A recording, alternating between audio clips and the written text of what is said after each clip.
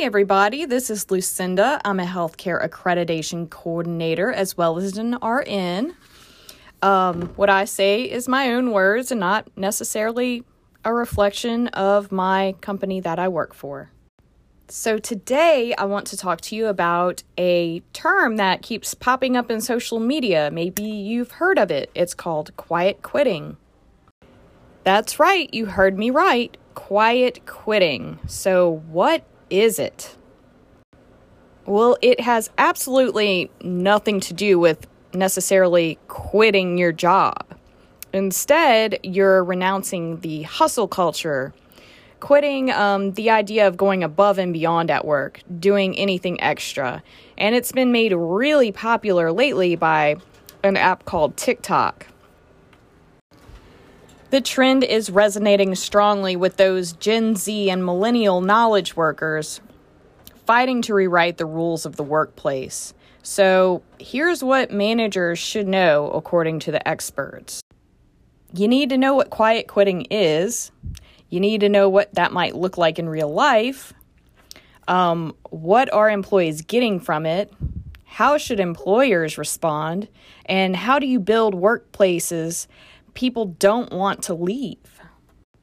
So quiet quitting is basically a new term for an old concept. It's basically employee disengagement. Think of the movie Office Space, or even Fight Club for that matter. These are ways like it shows, employee disengagement. Now, this is all coming on the heels of the Great Resignation, which saw an average of nearly 4 million employees leave their jobs each month in 2021 amid clashes over flexibility and a widespread reevaluation of how work should fit into their lives. A lot of people are feeling like quiet quitting is just doing the bare minimum or what you're paid for. But whatever the definition is, the goal is the same: untangling employees' identities from their jobs and leaving them with more time and energy to invest elsewhere. Signs of quiet quitting look like classic indicators of diminished motivation and low engagement. That might be decreased productivity or withdrawing from the team, limiting communication and interaction to only what is required. It may also show up as complaints from colleagues about the silently quitting employee. Colleagues may feel frustrated by having to pick up slack or feeling shut out. These signs, should sound alarms for any manager to intervene very quickly. Much like quiet quitting is becoming a trend on social media, it could also become an infectious attitude in the workplace as employees start to compare notes and recognize that they are having similar experiences about work taking more than it's giving. So what do employees get out of quiet quitting, as they say? Well, oftentimes, quiet quitters are putting up more boundaries at work and saying a lot more no's instead of yes. But some also might be letting their attention shift, focusing on projects that aren't really in their scope of their job.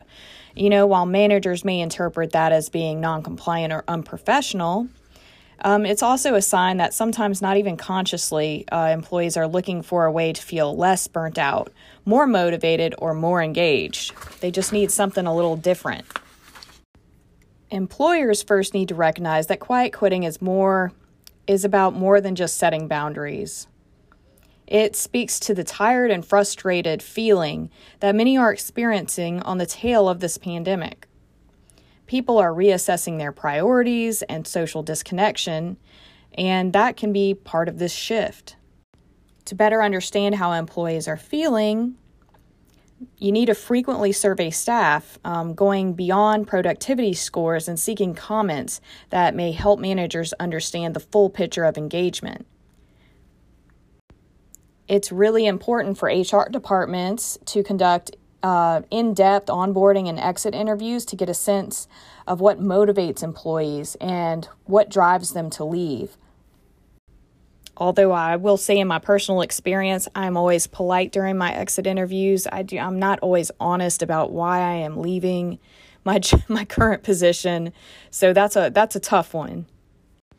I've always personally learned not to burn any bridges, so I never let them have the full picture of what happened and what went wrong, unless it was just terrible. So how can we build workplaces that people don't want to leave? Managers can help prevent burnout by encouraging employees to take breaks during the day and to use their vacation and paid time off during the year. Managers can lead by example when taking time off by not responding to emails when they're not working. I can't stress that enough, how setting an example like that can make such a big difference, because when you are off, you need to be completely off. Even if you have a work phone, if you have taken PTO, you are not working. So don't answer that work phone and don't answer those emails unless it's, like the building is on fire or something. You should not have to deal with that. It is very stressful. And once an employee logs off for the evening, managers should avoid sending late messages that are not urgent. As a lot of us do, we carry our work phones home, we hear the ping or the buzz, and we go over there to see what it is, to make sure it's nothing that can't wait till the next day. And 98% of the time, it's something that will worry you all night long, and you will not sleep well. And you come to work the next day, it's something that could have waited. It's something that could have waited it just stressed you out all night. Many office jobs started taking workcations, work vacations during the pandemic and working remotely from different locations.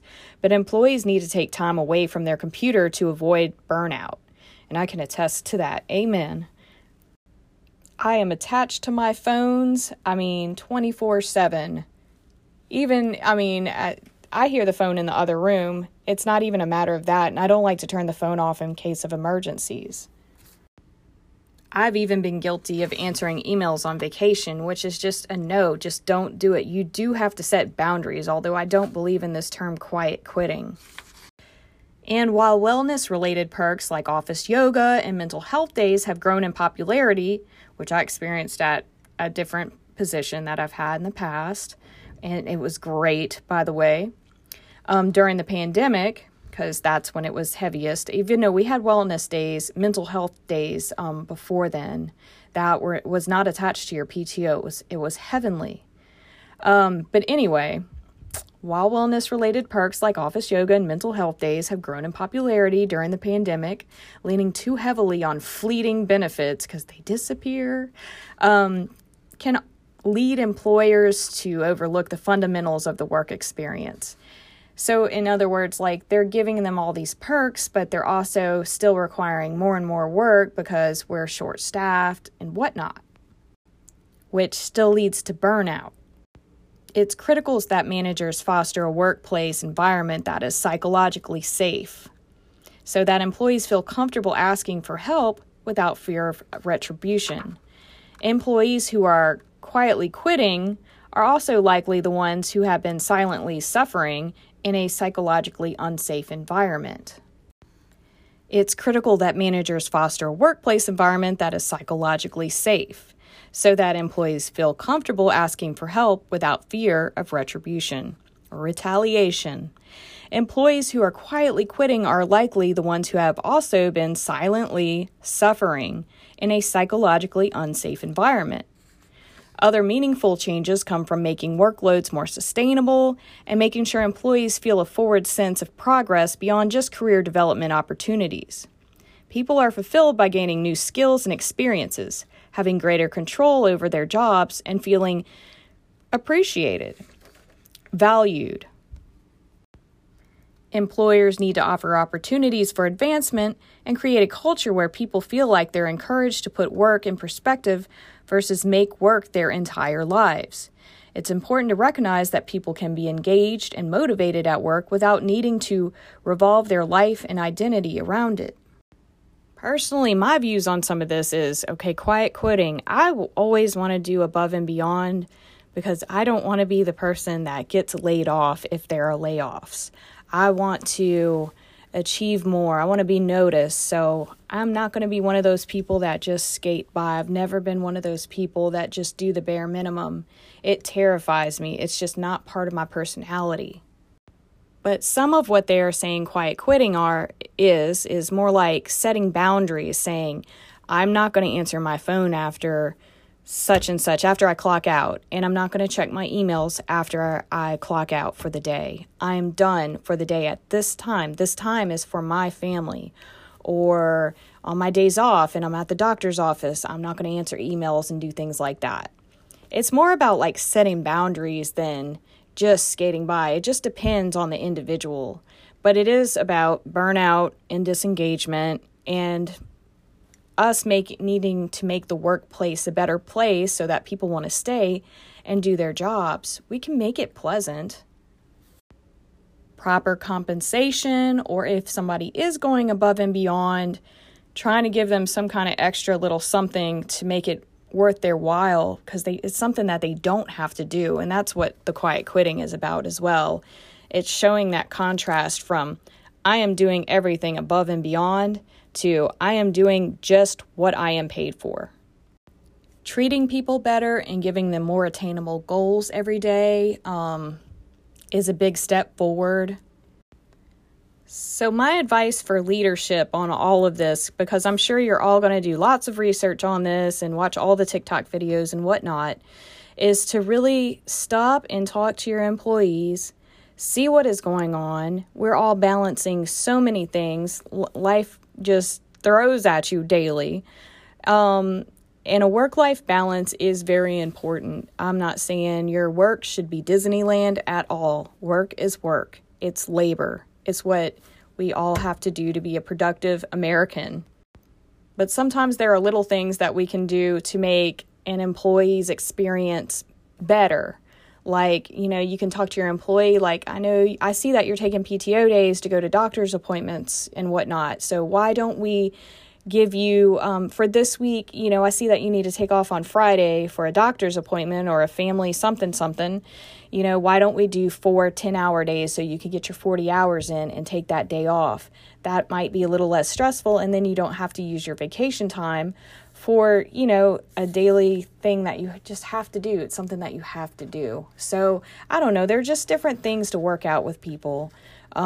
You just need to talk to folks and see what they're feeling on a day-to-day basis, what their stress levels are. Check in on your people and see what could help them stay more engaged at their job. The more you do for them, the more they're going to do for you. The more productive they're going to be, the more pleasant the environment. The longer they're going to stay, they're never going to want to quit. Amen. So good luck with that, and I'll talk to you next time. Have a great day, everybody.